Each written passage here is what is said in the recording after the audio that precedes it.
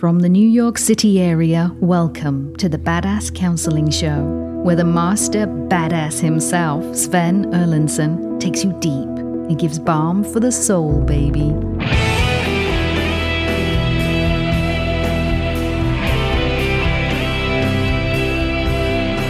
Lightning round. We are in the house tonight with a lightning round of the Badass Counseling Show. Welcome to everyone from all points far away, from as far away as the Philippines to the UK, Canada, Toronto, Edmonton, all over, as well as the United States. It's great to have you here. KC, my one producer, is in the booth waving to you all. You can't see her, but I can, so I'm waving on her behalf. And then right next to me, I've got Rob, the master tactician. What say ye? I'm doing very well, Sven, and apropos of the season, the day in which we're recording this, let's light this candle. Let's light this candle. I like it. Well, we're taking questions here, and we are live. Taking your questions, diving into it. And I'm starting out with the first one here from Mace.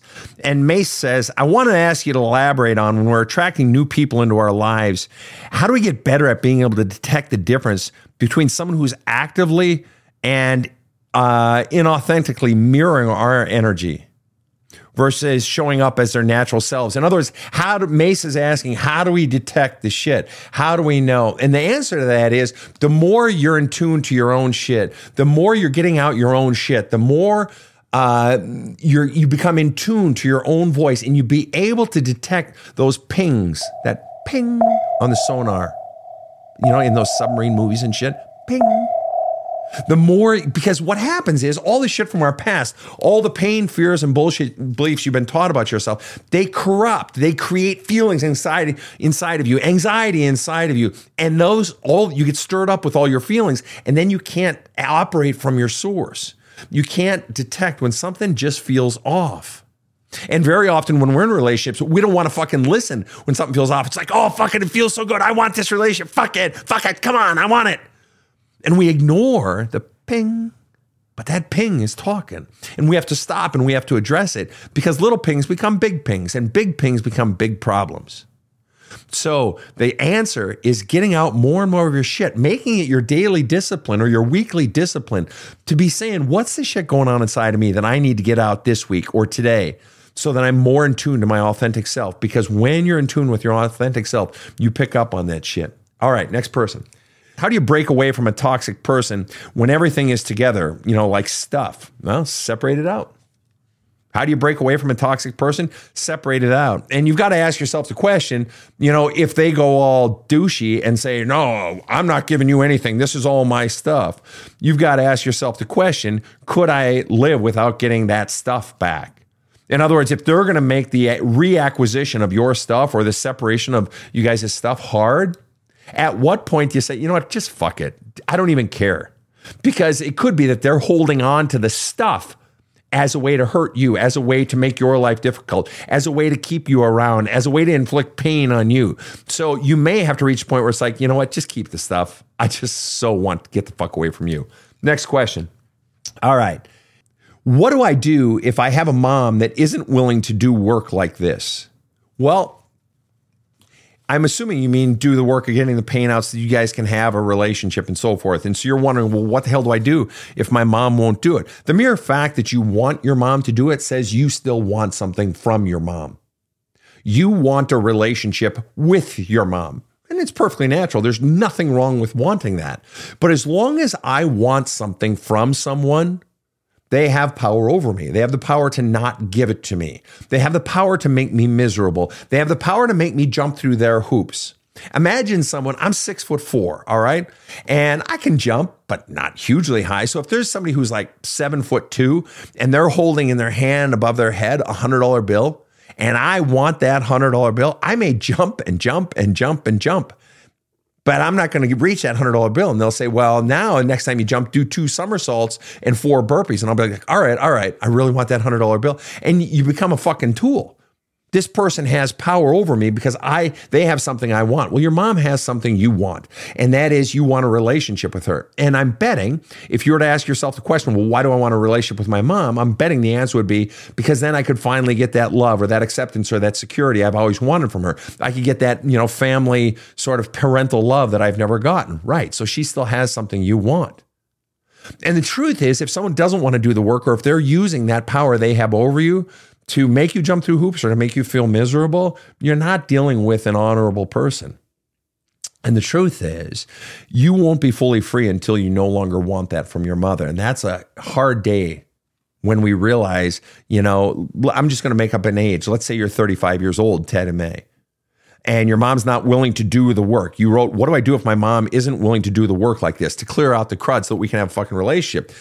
You may have to reach the point where you let go of ever wanting those good feelings and that love from your mom. And that's a hard day to come to, but it's also a liberating day because then you can finally begin to live your life your way. Whereas now, to a large degree, you're living your life trying to win her approval, or at the very least, avoid her criticism. You're jumping through whatever hoops she has. You're living up to her expectations. You're taking on her family values. You're buying into the family myth system. You're doing whatever you have to do because you're still trying to get something from your mom. And this is a very normal thing. We've all been through it, particularly as children. We're all just trying to get our love cup filled.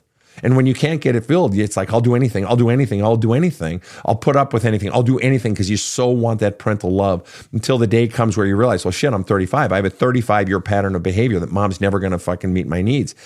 And maybe it's time I just let go because this is bullshit and it sucks and I'm being made to jump through all these crappy hoops. All right, next question. Is it acceptable for husband to take female coworker for dinner alone and share 2 bottles of wine? 2 people, 2 bottles of wine. Wow. Well, really, in a way, you're asking the wrong question, or you're asking the wrong person. You asked the question, is it acceptable for a husband to take female coworker to dinner alone and share 2 bottles of wine? My question to you is it acceptable to you? Because the bottom line is, that's all that matters. Does it feel good to you or does it feel shitty? And this really sucks. And this is not okay. Because in the end, you wouldn't even be asking that question unless it sucked and you didn't think it's okay. So the question becomes, why aren't you standing up and saying this is not okay? And I'm betting it's because your husband is standing up even taller and saying it is okay. There's nothing wrong. There's nothing going on. But the bottom line is, I don't like it. This is not okay. I didn't sign up for this shit. And let me ask you this. If the roles were reversed, would he be okay with it? More importantly, let me ask you this. You ask the question, Chukoff 2 says, is it acceptable for husband to take female coworker for dinner alone and share 2 bottles of wine? Let me ask you this. Did he flat out tell you in advance that that's what he was going to do? Or did he only tell you after the fact? Or did he not tell you at all, but you found out? Where I'm going with this is, if there's any measure of deception involved, he's up to something. In fact, I would offer, even if there isn't deception involved, if a female coworker out for dinner alone, 2 bottles of wine, that's just, honestly, it's a sketchy one. And the bottom line is, it doesn't feel good to you. And you need to stand up and say, I need this to not happen. Stand up for what you believe. Would I think it's okay? I'm 55. My partner that I'm in a relationship with she runs a company. And if she needs to go have dinner with someone who's, she's bargaining a deal with or something like that, fucking go for it. 2 bottles of wine, no, that's not a business dinner. I'm sorry, that's just not a fucking business dinner. And the fact that it's alone and female, it just reeks to me like something's fucking going on. All right, next question. After being taken advantage of, how do you not go overboard trying to gain more power? Well, the mere fact that you're trying to gain more power is likely because you're trying to insulate yourself from being taken advantage of again. So let me ask you this. What's the downside of gaining more power in a relationship? How is that a bad thing? Are you hurting the other person? Well, that's not okay, but it's also not okay for them to hurt you. And it sounds like you gaining more power is what you need in order to feel safe in this relationship. And so I guess I would have to ask the follow-up question, what would going overboard look like? What are we even talking about as far as gaining more power? But the bottom line is, when you've been taken advantage of, what that means is you've trusted someone and they've hurt you. And that doesn't mean we stop trusting. It means we flush out the pain from being hurt. But the only way you can really have connection in life is willingness to be vulnerable, but we tend to take it slower as we age after we've been hurt a few times. And so we retain some power. We take our time in the being vulnerable and in opening up, and we watch to make sure they're sort of matching it 1-to-1. That when I open up, they open up, and so forth, roughly speaking. Because if the other person isn't opening up, or if things feel off, that sort of ping on the sonar, something feels off, that's where you just got to slow it down. But it's so easy to get swept up on our emotions and ignore the pings, or to just throw total caution to the wind and become immediately vulnerable right away. And you can do that if you want. There's nothing inherently wrong with it, but you're making yourself vulnerable to a whole lot of potential pain by throwing yourself in rather than just taking your time. What's the fucking hurry? All right, next question. If a friend acted selfishly and has distanced, I have very life-changing info. Do I just let it go? I'm assuming you mean life-changing info about yourself. If you had life-changing info about them, like you just discovered they had cancer or something and they don't know it, yeah, you might want to share that with them. But if a friend has acted selfishly and has distanced, I have very life-changing info. Do I just let it go? Yeah, you let it go. Because the mere fact that you're considered, somebody was selfish and distanced themselves from you, they're basically saying, fuck you. Okay. And you, whether it's life-changing info or not, you're considering reaching out to them because you miss them. And even if it is life-changing info, why are you wanting to share it with them? I'm not saying you shouldn't. I'm just curious, what's the real reason you want to share it with them? Isn't it because you want them to say, oh, wow, I'm so sorry, or wow, congratulations? In other words, you're wanting something from them.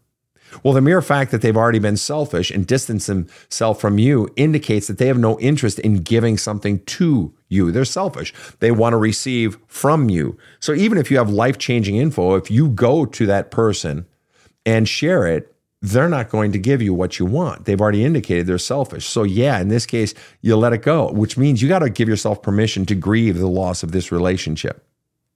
Because you're still clearly wanting to reach out. But as you grieve the loss of the relationship more, it'll be easier to let go. And it's hard to let go of friendships. All right. How to deal with father's death after we had a difficult, almost toxic relationship. Well, the merest fact that you're saying deal with it says that you have strong feelings.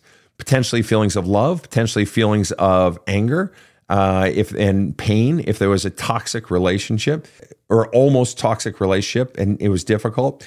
Just do what we do in all cases of grief or a loss of love is you just start flushing out all of those feelings in your journaling. Get a pad of paper and a pen and start writing it out. Write a letter to your deceased father. Hey, asshole, open up however you want. Or gosh, I miss you so much.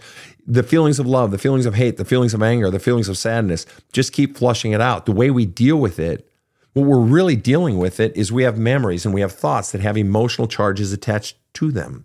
And the way we deal with it, the way we bring closure, to use that cliche word, the way we finally are able to move on with our life and not have it nipping at our heels is we decharge those memories.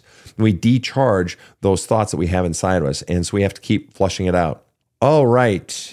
I hate to admit it. I'm having a hard time getting into your book. Maybe I'm being lazy or not ready. That's a fair fucking question. And that's a fair fucking statement. Or maybe my book just sucks. That could be. Never know. It's an international bestseller, but it's not right for everybody. That's the bottom line. Just like my counseling isn't right for everybody, that's okay. But the question I would ask you, GQ, is if you said, you're having a hard time getting into the book, and the book is There's a Hole in My Love Cup. And I wrote it. It's 95% of my counseling method in one book. All right. So that people can heal themselves on their own rather than forever trying to find a good therapist who pushes them and takes them deep and all this stuff. But if you're having problems getting into it, my question would be, what's the hardest part? What's the part you're not connecting with? I've had some people say, Sven, I got through chapter 1 and I had to put your fucking book down. It just brought up too much shit. Or Sven, you know what? You have these journaling exercises in the book, but I don't like journaling. I don't like writing things. And to which I respond, is it you don't like writing things, or is it there are certain things you don't like writing about, certain things you don't want to touch?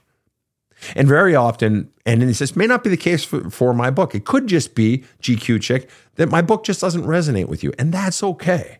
That's okay. Or that it's just not time. That could be too.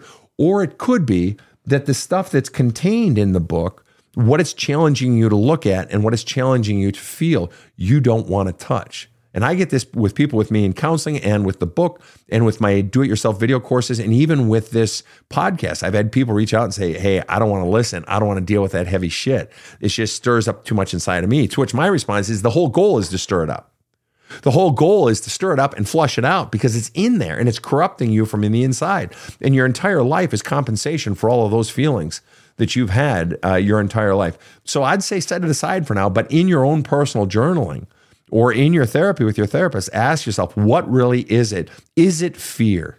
Is there something about that book that I'm terrified of and don't want to touch? Well, then you can go into your fears and flushing those out, and then you'll be able to approach the book itself. Because the truth is, you wouldn't have even bought the book in the first place unless there was pain inside of you and fears inside of you and stuff inside of you that you wanted to heal. And so getting out whatever blockages you may have to doing that healing may enable you to sort of get further into the book. All right. Is it something wrong with me if I want to spend Christmas alone? My mom and dad passed and siblings. Is it wrong to want to spend Christmas alone? My answer is a resounding no. There's nothing wrong with that. There are no rules on how a person spends their holidays, be it Christmas or Hanukkah or Kwanzaa or solstice. There are no rules. You spend it your way. And my question to you would be, why are you even asking that question? Do you feel I'm guessing you feel some guilt over it, or that you're being pressured by someone to spend holidays with them, but you really don't want to. And what I would encourage you to do is just flush out your feelings of guilt or obligation, or if someone's putting you down or making you feel bad for it. But no, nothing wrong with wanting to spend the holidays alone. In fact, it can be tremendously. I spent a few alone myself. I did in the years that I was living on the street, ministering to the homeless, literally sleeping on concrete every night for 2.5 years. I spent a couple of holidays alone, and it was just peaceful for me. I know that sounds insane, but it was peaceful. It was quiet. It was pleasant. And in a way, I felt more in communion with life and the stars and sky and nature than I was surrounded by people sometimes. That being said, this year is a year of being with people. We'll be right back with more Badass Counseling right after this. My wife pushed me to watch this guy's TikTok videos, so I finally caved in, and holy crap, blew me away. I started watching more, and every time he opens his mouth, I get blown away in a whole new way. So I finally bought his book, There's a Hole in My Love Cup. To say I got an ass kicking is an understatement. Much needed. It was like having my own personal tough therapist who just gets it. So go do yourself a favor. Get There's a Hole in My Love Cup. It's powerful stuff. This show provides soul counseling intended to entertain and inform and is not medical advice.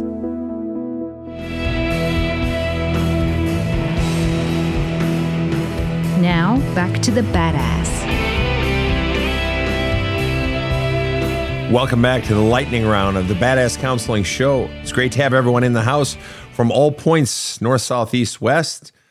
It's kind of a beautiful day and a great day to be alive. So we're in it, taking people's questions, struggling with the deep, dark, ugly stuff. Here we go. Buttercup asks the question, any tips on maintaining a healthy and happy relationship after having a baby? Yes. First of all, this is actually the exact right question you should be asking after having a baby. And apart from, all the parenting questions and just getting used to being a first-time parent, all right? But one of the questions that has to be a part of the equation is, how do we continue to grow the relationship between the two partners, sort of that the whole family started with? Because if you are not deliberate about that relationship, if you're only deliberate in your parenting but not deliberate about that relationship, it is very, very easy for that relationship to deteriorate.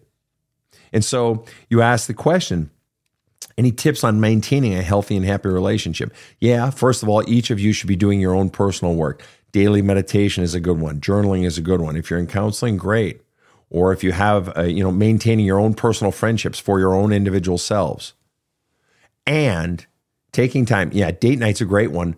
If making that work. And yes, without the child. if that's possible, if you have someone who can take the child even for a few hours. But it's talking and it's listening. And part of the benefit of doing your own personal work, of getting out your own feelings in your journaling or with your own therapist, is so that when you're together, there's less of using the other person as a therapist. Not that that's all bad, but you need to do some of that work on your own so that when you can come together, it can still be about the couple, that you're still talking. Another thing that I would recommend is it becomes very easy for one or both parents to get their own personal needs met through the child. And I don't mean in any abusive or sick way. I don't mean it like that. I just mean it becomes very easy to make the child your life and make, it all about the child. And it also becomes very easy to allow that child to become a wedge. I mean, the metaphor of that is a child for a year or years sleeping between the parents in the bed. I personally, and there's no right or wrong exact answer on this, but I personally am a fan of the marital bed is the marital bed. And that even if you're not having sex, that maintaining some space that is sacred to the couple itself. I'm a big believer in that. And I'm also a big believer in getting the child into their own bed and getting them used to sleeping in their own bed. But every couple's different on that. There's no one hard and fast rule, but you've got to have some space in the relationship. You have to be deliberate about maintaining space, maintaining communication and listening and time together and fun. It's just the two of you, because that relationship can fray. All right. You have to be deliberate. Just like you have to be deliberate in your parenting, you have to be deliberate in the maintaining and building of the relationship between the couple itself. All right, here we go. How do I let go of my toxic family and stop trying to gain their acceptance? Well, you're wanting their acceptance. My question to you, Yoshi, would be roughly, how old are you? You're 25, you're 35, you're 20, you're 40? And at what point do you realize that you have a 20-year or a 40-year or a 35-year pattern of behavior in them? You have a 30-year pattern of behavior. Let's just say you're 30. You have a 30-year pattern of behavior that you are still expecting, hoping will change. The pattern of behavior of them not giving you the acceptance you want. But it's realizing you have a pattern of behavior that you just don't believe. You know, there's that old saying, when people show you who they are, believe them. Well, they've been showing you for 30 years, and yet you don't want to believe it because you still want their acceptance so badly. And in large part because you believe deep down that you can't be happy without their acceptance. You can't feel fulfilled without their acceptance. And the child comes out of the womb. Every child in life, all of us in life, are going through life trying to get our love cup filled. And so when that child isn't getting their love cup filled, they up the ante. What more do I need to do? I'll do everything.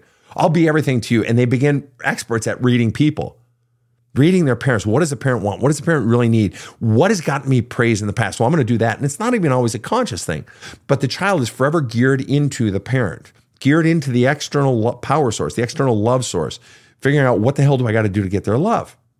And so you're still trying to get their love in the form of acceptance. You're totally geared into them and you're still not getting it. And you're wanting your love cup filled. But the mistaken notion is that you, like the child thinks, you still believe that you need that acceptance from them in order to feel fulfilled, in order to get your love cup filled. And what really fills it in the end is when we realize I need to do it myself. If they ever come around later and accept me, hey, God bless them, God bless you, whatever.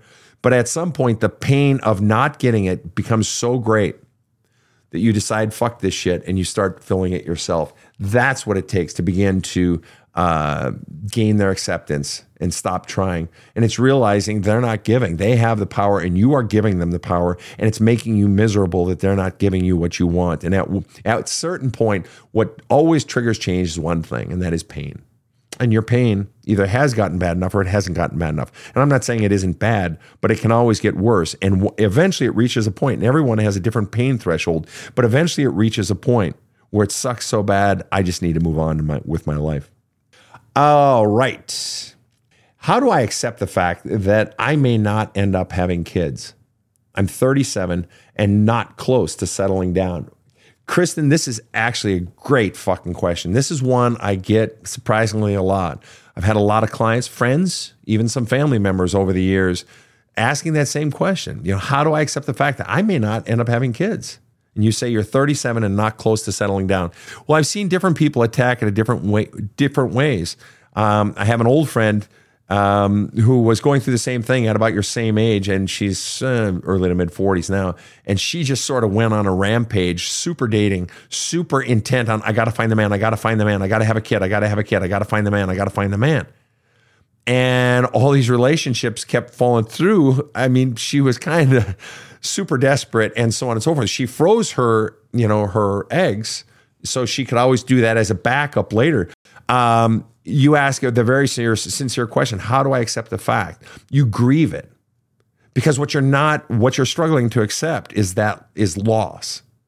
The loss of an experience, the loss of a beautiful experience of having a child. And as with all beautiful experiences, as with all beautiful people that we grieve, the leaving of beautiful places, the ending of beautiful sections of life and careers is we grieve. And there's an emptiness. There's an emptiness from losing something that we always thought we wanted. And in your case, it's a child, and you're 37. And the more you can let go of by grieving enables us to let go. It opens our grip to something we've maybe held on tightly for so long to. By grieving it loosens our grip, and we begin to let go of it more and more, and flushing it out in your journaling, in your counseling, or for those of you using the Sedona method or using my book, There's a Hole in My Love Cup. These are all tools for getting and flushing out that pain. And the more you realize, or the more you let all of that out, the more you'll grow okay with and accepting of that it's okay. And we build a life of joy around other things. And in an odd way, and I know this is going to sound fucking insane, but I just had another client today reminding me of this very thing in his own life, that his sources of greatest pain were also in odd upside down ways later his sources of greatest joy and his greatest blessings. And whether or not you can see it right now, I believe that to be true even in this case, but you'll never get to that point without just grieving it. Naming in your journaling work and in your counseling, what really is it that I'm losing here? Is it that I never get the experience of having a child? Is it I don't get the experience of being a mom? Is it that I don't get the experience of having a family the way I always envisioned it? And you need to grieve all of those things and just keep flushing it out. That's how you adjust. To answer your question, that's how you accept the fact that you may not end up having kids. Next question. How do you fill your own love cup? How do you fill your own love cup? Well, the whole book is dedicated towards that. There's a hole in my love cup, but you really can't fill your love cup until you repair the situation that created a broken love cup, and a love cup with a hole in it, or a love cup that doesn't have any sources of love pouring love into it. But you begin by healing that love cup, repairing that love cup. And there are steps for doing that. But then it's also part of what it is, it's beginning to tune into your own voice. What happens in life is that we are taught at a young age, not everyone, but a great many people are taught at a young age that their voice doesn't matter, their feelings don't matter, their wants don't matter. And so they basically take their own voice and they stuff it down deep inside, and they become whoever they got to become in order to win the affection of, the praise of, the external power sources, or at the very least avoid the criticism of them. So they become a fake version of themselves. Well, they can no longer hear their own voice. Now they're just being whoever they have to be in response to the power sources so that they can get some love poured into their love cup. So you begin to heal your own love cup and fill your own love cup by getting out all those voices that said you need to be this other person, and getting out all the pain that went with it. And then by beginning to hear your own voice, and the more you honor your own voice and take actions consistent with the belief that I matter, my voice matters, my feelings matter, my wants matter, my hurts matter, my needs matter. The more you take actions consistent with that, the more you are engaged in the act of filling your own love cup. But it's a multi-step process. And again, that's what I just walk you through. I hold your hand through in the book, There's a Hole in My Love Cup. All right. Next question. There are alternatives to having your own biological kids. There are indeed. When I was answering the question previously of someone asking, how do I let go of not having kids of my own, rather than answering ways of sort of teaching her other things she can do to have kids, which I would assume pretty much any person knows, I addressed the question directly. I answered the question she was asking. And the question she was asking was, how do I deal with letting go of that. So I just sort of took her at face value, assuming that she would know that she could, adopt and that sort of thing. Next question. What do you do when you find out your mother gave you the weight to carry that wasn't yours to bear? Well, that's about the moment we enter adulthood. Real adulthood, more authenticity, but also beginning to see life through adult eyes. We begin to see our parents and this isn't for everybody, but a lot of times people see that their parents weren't always on the up and up, or that the parents were getting their own needs met at the expense of the child, or that the parent was using the child or manipulating the child. You ask the question, what do you do when you find out your mother gave you the weight to carry that wasn't yours to bear? Well, I have to believe that to have that realization, it comes loaded with a lot of emotion, a lot of feeling, not the least of which is anger, potentially rage. Wait, you dumped that shit on me? That wasn't my fucking load to carry. Why the fuck did you dump that on me? That is so not right. That is so wrong. And it's very easy if you're still wanting something, love, approval, acceptance, acknowledgement of your pain, apology. If you're still wanting something from a parent, it's very easy to overlook that the pain the parent caused. Oh, it wasn't that bad. Oh, she was doing her best. But by doing that, you're minimizing the pain that 7-year-old or that 12-year-old or that 14-year-old felt. Well, you're never going to heal yourself if you minimize the very pain that's inside of you. You have to see the pain for what it is. You have to see what was done to you through the eyes of that 10-year-old. You have to allow yourselves to feel it. But so often when people are watching the film of their life, they're watching the adults and they're understanding, I forgive or whatever. Forgiveness isn't the point. The point is healing that kid. And the only way you can fully feel it is to fully look at and acknowledge for the first time in your life what that child actually felt. And allowing it to come up and allowing it to come out. The anger, potentially the hatred, the sadness, potentially the grief. You have to allow all of that. You have to stop and allow all of that out of you and just keep flushing it out. You ask, what do I do? You flush out all the pain. If you choose to confront or have a conversation with your mother over it, that's fine. That's neither here nor there. You don't need that conversation or that confrontation in order to heal. You can heal without it. Some people choose to do that conversation. That's just fine. But you don't have to have that conversation. What you do need to do is get out all of your authentic feelings, but you need to be real and you can't be holding back. I had a client just this week who was saying, who discovered that she had extremely strong feelings towards each of her parents for the shit they put her through. But she could not bring herself to say, though she eventually did bring herself to say, I fucking hate them for what they did to me. And to which I followed with, how does it feel to even say that? She says, I feel so guilty. I said, why do you feel guilty? You don't even have a relationship with your parents right now. She said, I feel guilty, I guess, because my whole life I've been geared to only care about their feelings. So me being authentic about my feelings goes against the family myth system, goes against the whole belief system that it's all about them. And I feel guilty, like I'm still supposed to be protecting their feelings and mine don't fucking matter. And it's horrible. And I no more say those words, Sven, then I realize how crazy it is. I'm still protecting their feelings at the expense of my own. I said, it sounds like that has changed. She said, you're goddamn right that has to change. So what do you do when you find out your mother gave you the weight to carry that wasn't yours to bear? Get out all the feelings that you feel. And if you want to have that conversation with your mom, have that conversation with your mom. Just have the courage to be honest and be real and be bold and to stand up for yourself. Because if she's been minimizing your feelings your entire life, it's reasonable to assume she's going to minimize them again if you choose to confront her. All right. Should one cut ties with their abusers, i.e. parents, or is there room to heal and accept them still? Tilly, that's a great question, but it's in the end, it's a question only you can answer for what's right for you. Every single situation of, abusers or bad situations, every single one is on a case-by-case basis, on an individual basis. So you ask the question, should I cut ties with my abusers, i.e. my parents, or is there room to heal and accept them still?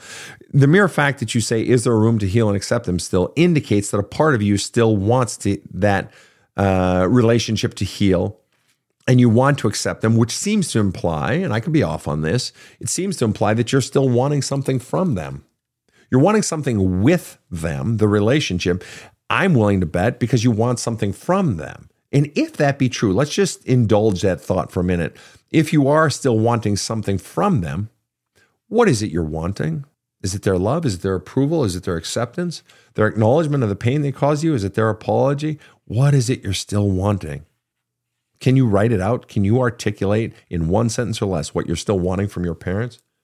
Because you're asking, it sounds like should I cut my ties with my parents? It seems to imply you don't want to, that you want to keep it. And that usually means they have something you want, which sort of leads to the question, why don't you have it yet? Why haven't they given it? Which means they're either withholding it or they don't know you want it. Have you made your needs known? But before engaging in ties with someone who's abused you in the past, if you choose to engage in a relationship with someone who has hurt you in the past, regardless of the type of relationship, the wisest thing to do is just take it slow, because they have to prove themselves at every point of the way. Why? Because you've got to create a space that is safe for you. And they've got to be held accountable, and you need to watch them. Are they taking accountability for the shit they've done? And if they're not, then why the hell would you want a relationship with them? Because they're going to hurt you again. They don't take accountability for what they've done. So if you're choosing to get back into a relationship with someone who has abused you, your parents, take it slow, and you need to go in strong. Don't go in weak, because they will hurt you again. Now, let's take a quick break. I'll be right back with more Badass Counseling. My best friend made me listen to some podcast, said it had blown her away. So we listened to a lightning round of the Badass Counseling show together. All I can say is, wow. First podcast I had ever listened to. Now it's my addiction. If you haven't done it yet, you need to subscribe to the Badass Counseling show.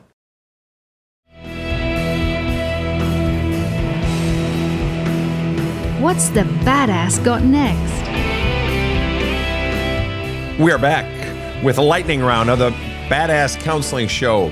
This episode is airing all throughout the world. Our lightning rounds come out on Sunday at 12:01 a.m. every Sunday, and the counseling shows come out on Thursdays at 12:01 a.m. And we thank everyone who's tuned in. It's just great. All right. Next question. Is it wrong to put your spouse before your children? What is the right approach? You know, that's a great question. And it's one that, in a way, wise couples struggle with. In part because, first of all, there's no constant thing where it's always true that I'm always putting my child above my spouse. Not a good idea. Not a good recipe for a long-term successful divorce, to always put the children in front of the marriage. Not a good idea. Why? Because that thing will wither on the vine. And thing, I mean marriage. But on the other hand, it's not good to always put your spouse before your children. Why? Because there are times when the children really need love, and part of your primary job is to maintain that family, but also to pour love into the children's love cup. But you only are able to pour love into the child's love cup, or the love cups of the children, if you're constantly replenishing your own love cup. You can't pour from an empty cup. Otherwise, you'll start using those children to get your own needs met. So it's this ongoing sort of wrestling with meeting each of our needs, the needs of me as an individual, you as an individual, the meeting of the needs of our children, and the meeting of the needs of the marriage. I can tell you that my parents raised 6 children, and I have wonderful siblings, really just great fucking people that I'm so blessed to, consider family. And both of our parents passed away both mom and dad passed away just in the last few years, 2-3 years, in their 90s. And I can tell you that mom and dad spent a lot of time alone.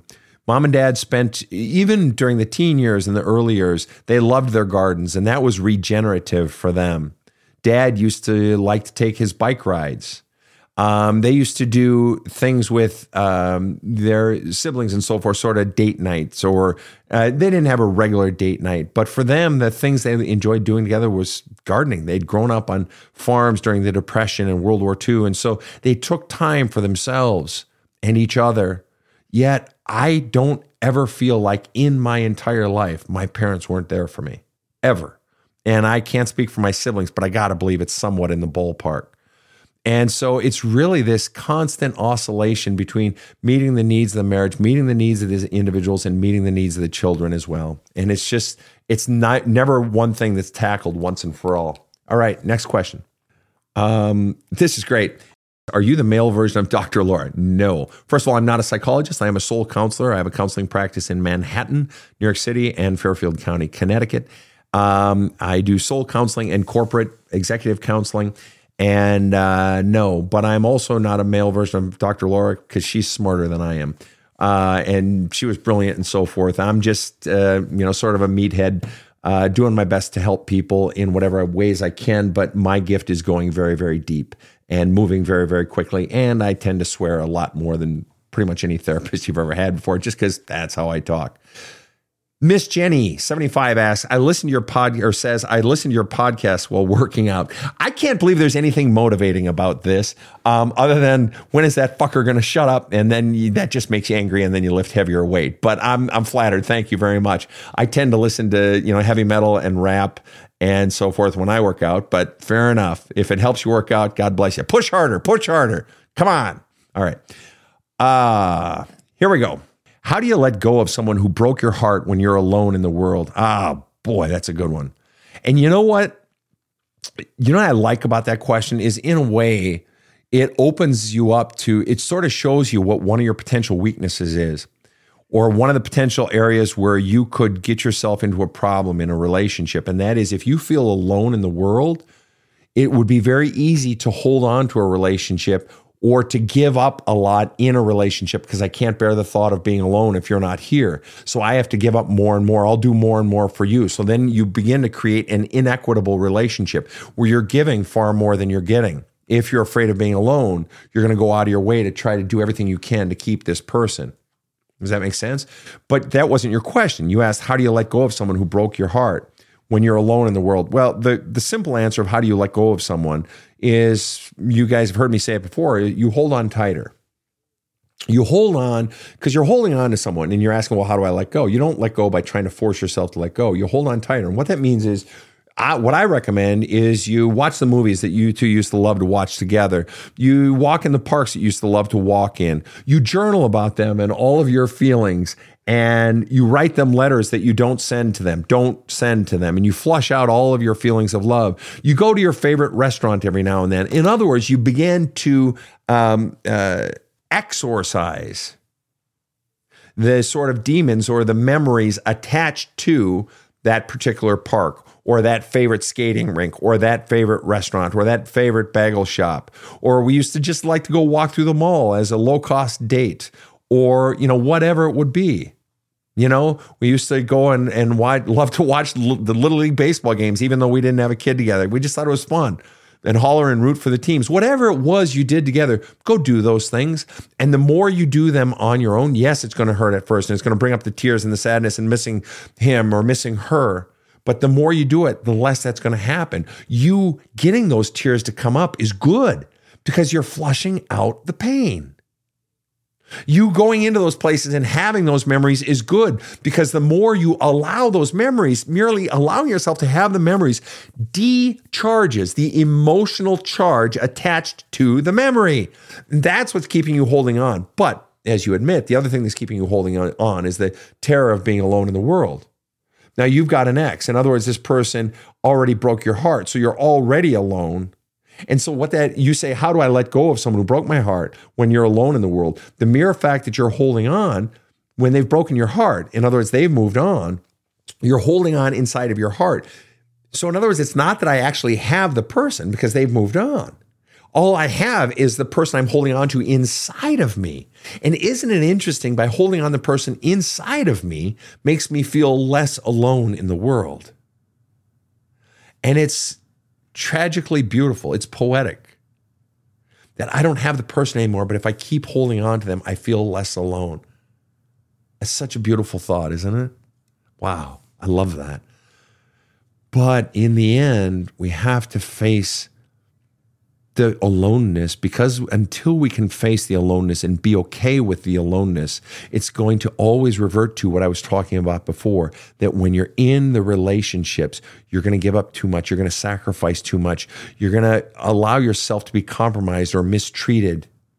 And because you forever fear them leaving. So what you really need to do is keep flushing out all of those feelings, and you need to keep flushing out all of the fears and go into the fears. And you need to begin to create a life alone so that you're no longer afraid of it. And I know that sounds like insanity, madness to a lot of people. But if you look at the comments on this feed, or if you look at the comments on the videos that I post and so forth, you'll read that the people who finally grew okay, that dealt with it, sat in the pain and flushed it out and grew accustomed to being alone and built a life that they enjoyed, they began to enjoy the aloneness more and more. Well, if you actually enjoy the aloneness and don't fear it, then you're walking into any new relationship from a position of power rather than a position of weakness. I need this relationship so I don't feel alone. I need it. Or I'd love to have a relationship, but if it doesn't work out, that's okay. I got a great life. So that means you're less willing to put up with shit, less willing to sell the farm, give up the farm in order to keep the relationship. All right, next question. This is great. Mandy asks, how can my ex move on with so many different girls so quick? That's a great question. I address this. If you ever want to, go on to my TikTok page. And one of the TikToks, I believe I have it pinned. It's on breakup from a narcissist.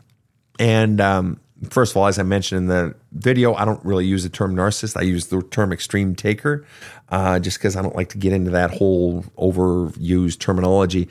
But break up from a narcissist. Go back and watch that if you get a chance. And if it's not pinned, find it in the album that is labeled narcissist. Okay. And I just use that label because it's so much easier. Anyway, how can my ex move on with so many different girls so quick? They move on because they can't bear the thought of not moving on. In other words, there's something that they get from moving on to the next person and the next person and the next person. There's some need that is being met that they have to do it. Well, it makes you wonder, what's the need being met? If we're all going through love, trying to get our love cup filled, this person can't bear to be alone without someone filling their love cup. They either feel alone, as the last question was sort of brought up, or they're just constantly needing to feel loved. They don't love themselves enough, such that they're constantly needing to jump into the next relationship. I need somebody to pour love into my love cup. I need more. In other words, there's a hole in the bottom of that love cup, which is why I titled the book, There's a Hole in My Love Cup. Because no matter how much love they get poured in from any given person, it's never enough. I need more. I need the next one. They can't bear to sit still. They can't bear to go down into their pain and actually heal from it. They can't allow themselves to feel the grief that they felt in leaving you, Mandy. You asked the question, how can my ex move on with so many different girls so quick? They move on because they have to, because they're terrified of not having the next fix. The next fix. It's a drug. Whereas you're being the smart one. You're sitting in it. You're allowing your pain to come up. You're grieving the loss of this relationship. You're the smart one. Long term, why? Because you're healing your shit. If you don't heal the shit, you're just dragging it into the next relationship. So your ex, Mandy, moving on to so many different fucking relationships is just carrying their own shit into the next one, and more accumulates. Do you ever really think that person's going to have a fucking quality relationship, considering all the shit they're dragging with them? No, they may have the appearance of happy, but that doesn't necessarily mean they have a quality relationship. Why? Because they're not addressing their shit. They're not healing. They're just saying, I need you to give me a fix. I need a fix. I need a fix of love. Come on, give me more love. It's all about them. So trust me when I tell you, Mandy, you're doing the right thing by not being so quick to jump into the next relationship. In fact, a great many therapists will tell you after you've gone through a hard loss of a relationship, take some time to be alone. Get used to being alone. Take time to heal the shit. All right, next question. Ex-husband says he loves me, but can't say what he loves about me and can ignore me like I'm nothing. Now, when I first read this in my head, when I'm just skimming, I read, husband says he loves me, but can't say what he loves about me and can ignore me like I'm nothing. But you're saying it's your ex-husband. Okay, so you wouldn't be putting this here, Adrian, unless this bothered you. Your ex-husband says he loves you, but he can't say what he loves about you and can ignore me like I'm nothing. And I'm not trying to be a dick when I ask you the question. Why does that bother you? The mere fact that you're writing this here, and again, I'm not dogging you for writing the question. It's a legit question. Love is just hard, all right? So I totally get it. I'm in no way disparaging you or your question. But what does it say that you're writing it here? It says it bothers you. It says you're wanting something from your ex-husband and you're not getting it, all right? He says he loves you, but he can't say what he loves about me. That implies pretty clearly, you want him to tell you what he loves about you. Why do you give a shit what your ex-husband loves about you? Now, either it's you want him to love you again, and maybe if I can get him to say the things he loves about me, then he'll love me again and we can have a relationship again. Or you're wanting some love from some source. Please, ex-husband, tell me I'm lovable. Please tell me what you love about. I just need someone to tell me I'm lovable. I'm not really seeing any other answer here. Either you're wanting him to love you again and be loving to hopefully maybe we can resurrect the relationship, bring it back from the dead, roll the stone away, or, biblical reference, or, that was good, wasn't it, Rob? Or you're either wanting to resurrect the relationship or you're trying to get some need met through your ex-husband. And ex-husbands and ex-wives, by definition, no longer exist to meet your needs. Okay? And then you go on to say, he doesn't tell me what he loves about me, and he can ignore me like I'm nothing. Why does it bother you that an ex-lover ignores you? And I'm not saying that's bad. I get it. All right? I really do get it. But the mere fact that it bothers you that he ignores you says you're still wanting a need met. You're wanting love from him. You're wanting his attention. You're wanting him to see you. You're wanting something from him. And guess what? As long as he has something you want, as we started the show talking about, but in a different realm of life, if somebody has something that you want, they have the power to make you miserable by withholding it. You're still wanting something from someone that you no longer have a relationship with. All right. He's probably telling you he loves you because you know what? In a lot of marriages, you're not in, or divorces, you're not in love with the person anymore. But yeah, I love her. I still love both my exes. They're good people. You know, I love them. God bless them. Wish them the best, that sort of thing. But I'm not in love with them.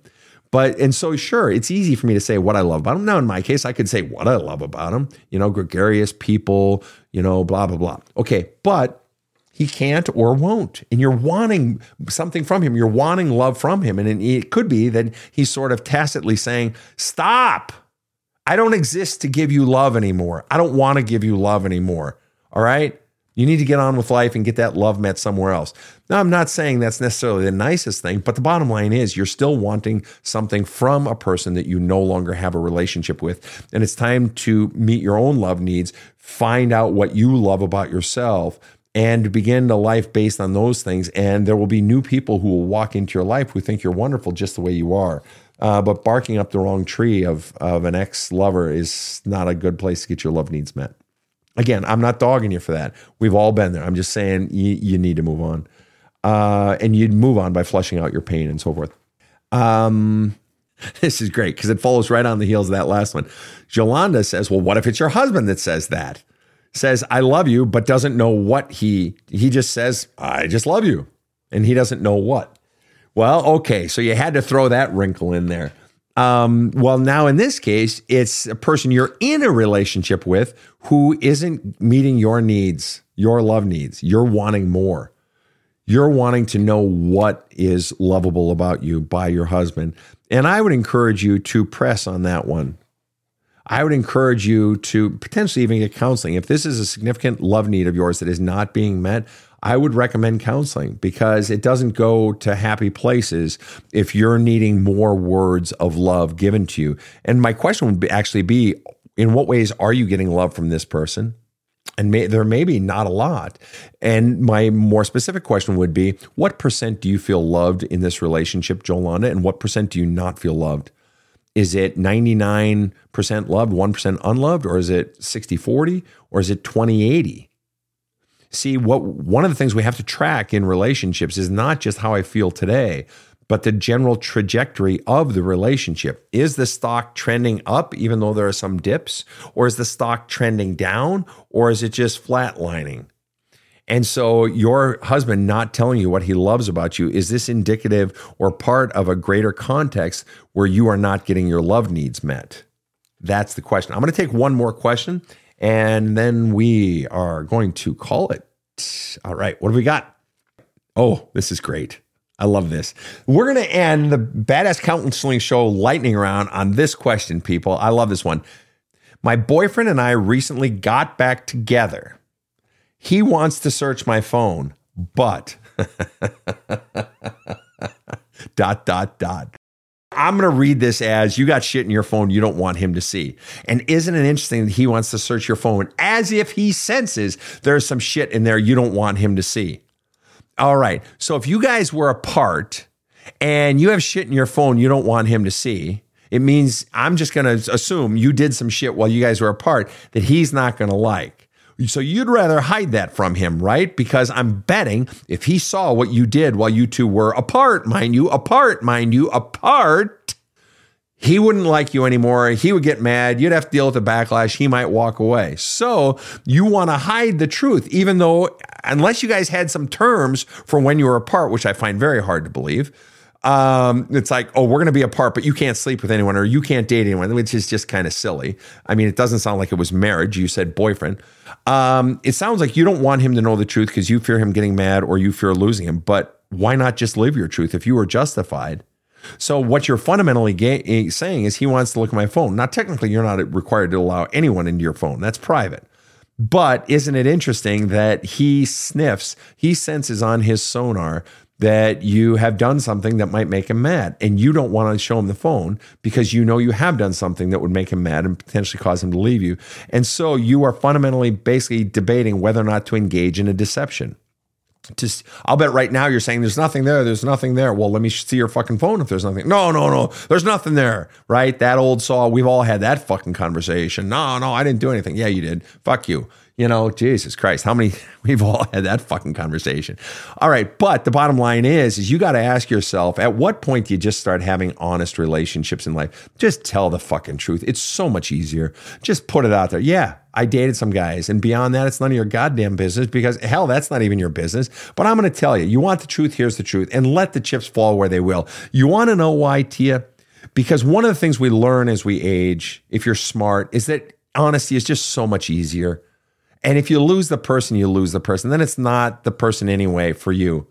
You want someone you can just be straight up with where neither of you is lying to each other because it's such a fucking headache and the fucking bullshit games and the blah, blah, blah. Just shut the fuck up. Just tell me the truth and I'm going to tell you the truth and either it flows or it doesn't. And what you're saying right now is it's not flowing because you don't want him to see the truth about you and blah, blah. It's just bullshit games. Just tell the truth and let the chips fall where they will because that's what it means to have an honest, real adult relationship. But you don't want to be honest because you think it makes you look bad rather than just standing up, being you, and living by your decisions. Well, fine humans, this has been another absolutely kick-ass episode of the Badass Counseling Show. I want to say on behalf of Rob, did you have a happy time today? I could not possibly be happier. I love that. And KC, she's jumping up and down in her seat. We're so happy. Thank you all for tuning in around the world. Please check out more episodes of the Badass Counseling Show. On behalf of us all, have a kick-ass day. The Badass Counseling Show is strictly copyrighted. No copies may be made without the express written consent of the Badass Counseling Show, LLC. The Badass Counseling Show is produced by Karen Camparelli and Robert H. Friedman. Executive producer Sven Erlandson. Original music by two-time Emmy Award-winning composer Trevor Morris. Have a kick-ass day.